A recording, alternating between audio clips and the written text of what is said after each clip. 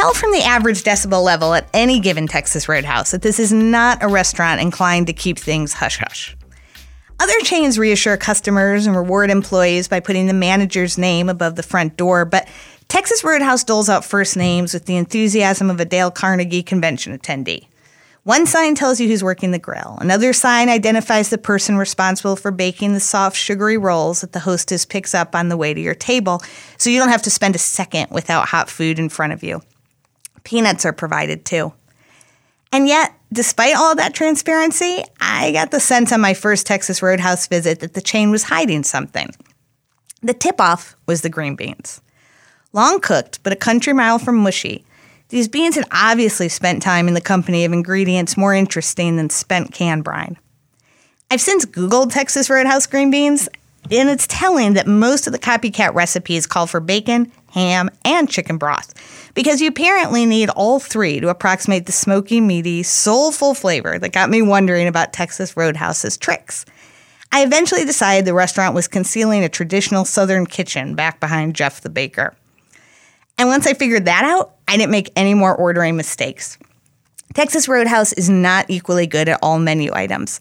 All you need to know about the appetizer section is what the restaurant calls potato skins, you would call bad steak fries doused with waxy nacho cheese. Basically, if you append the word homestyle to a Texas Roadhouse dish, and the new phrase doesn't sound too wacky, you're on the right track. Homestyle rattlesnake bites? Probably not.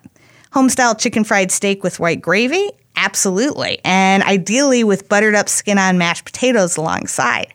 The only exception to the rule I uncovered was chili, which is a listless mix of fat and pinto beans. Still, Texas Roadhouse wouldn't sit so high atop my list if it wasn't for the hand-cut steaks. You can get a fancy-esque filet here, but the red meat champ is the sirloin. Sirloin's a cut that doesn't get much love from food snobs because it's lean and, in the words of Texas A&M meat scientists who are in the business of promoting beef, quote, moderately tender. But tri-tip comes from sirloin, and there's a whole category of California cuisine built around that cut. The secret of Santa Maria-style barbecue is seasoning, and there is no doubt that Texas Roadhouse knows how to season.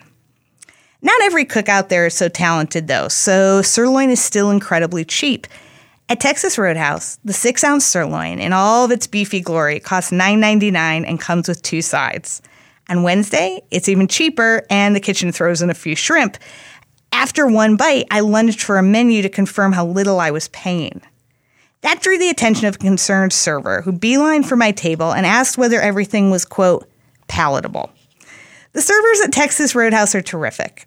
It takes a professional to both lug a saddle around the dining room so birthday celebrants can climb aboard and to care deeply whether steaks are cooked to the correct temperature. Mine was. It was far better than palatable. In fact, at satisfaction per dollar, I'm not sure there's a restaurant in the country that can match Texas Roadhouse.